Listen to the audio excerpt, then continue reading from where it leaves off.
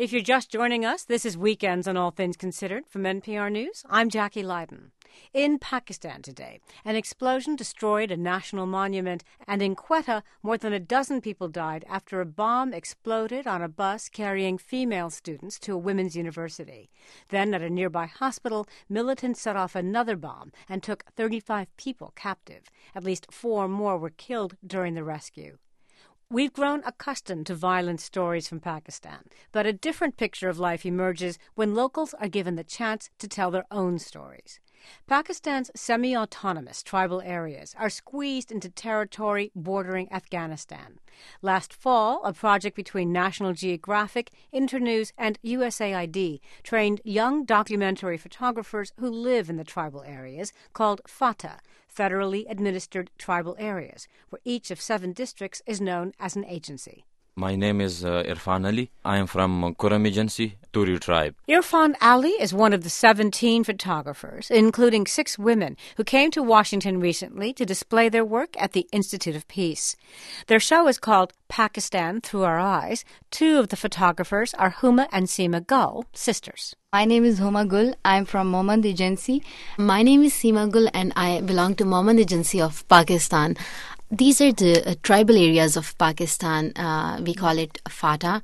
They are comparatively backward areas and not developed as much as the other part of the countries. Huma and Seema Gul, who both attend the University of Peshawar, say the people they photograph in the tribal areas aren't used to cameras and can be suspicious. It can take weeks to gain the trust necessary to make a simple photograph. Huma tells the story of one of the pictures she took. An older woman is sitting on a carpet outdoors holding a large radio. She was sitting with her grandkids once the men were out for work, and once she was done with cooking and stuff, she had this huge radio and she used to listen to it. Since there are electricity crises in that area, it's not easy for them to watch TV and have access to internet. It's like they don't even know about that. So the radio and the local channels are the only way of communication, and it's like a link to the world. So she was just relaxing with her grandkids and they were enjoying this local music on the radio. So that's how I made that photograph. It's a really happy but engaging picture. Exactly. Yeah, that's my personal favorite. And it certainly speaks, I think, to the power of radio. And Seema, you made a picture of a bride. Yeah, I know her personally. I went there and like in photography, you have to know your subject.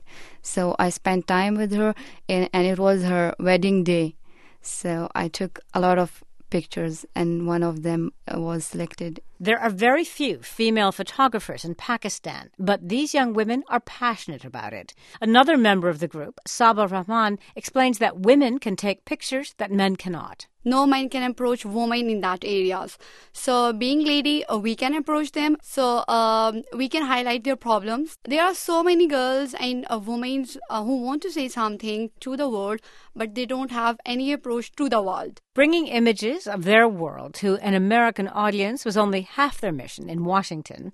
This week, all 17 Pakistani photographers fanned out to document everything from the halls of Congress to, well, Irfan Ali went to a famous D.C. haunt. I was shooting from the last 4 or 5 days in U Street. So here I found best moments, especially in the Ben's Chili Bowl. Ben's Chili Bowl. Ben's Chili Bowl. President Obama has visited Ben's Chili Bowl. Yes. When we are going to Ben's Chili Bowl, the National Geographic photographer tell us that this is the famous place because Barack Obama eat burger over here. I just have to ask, you're wearing a gorgeous white shalwar kameez today in the studio. Is that how you photographed on U Street? No, in Ben's Chili Bowl, I wear a pair of jeans over there.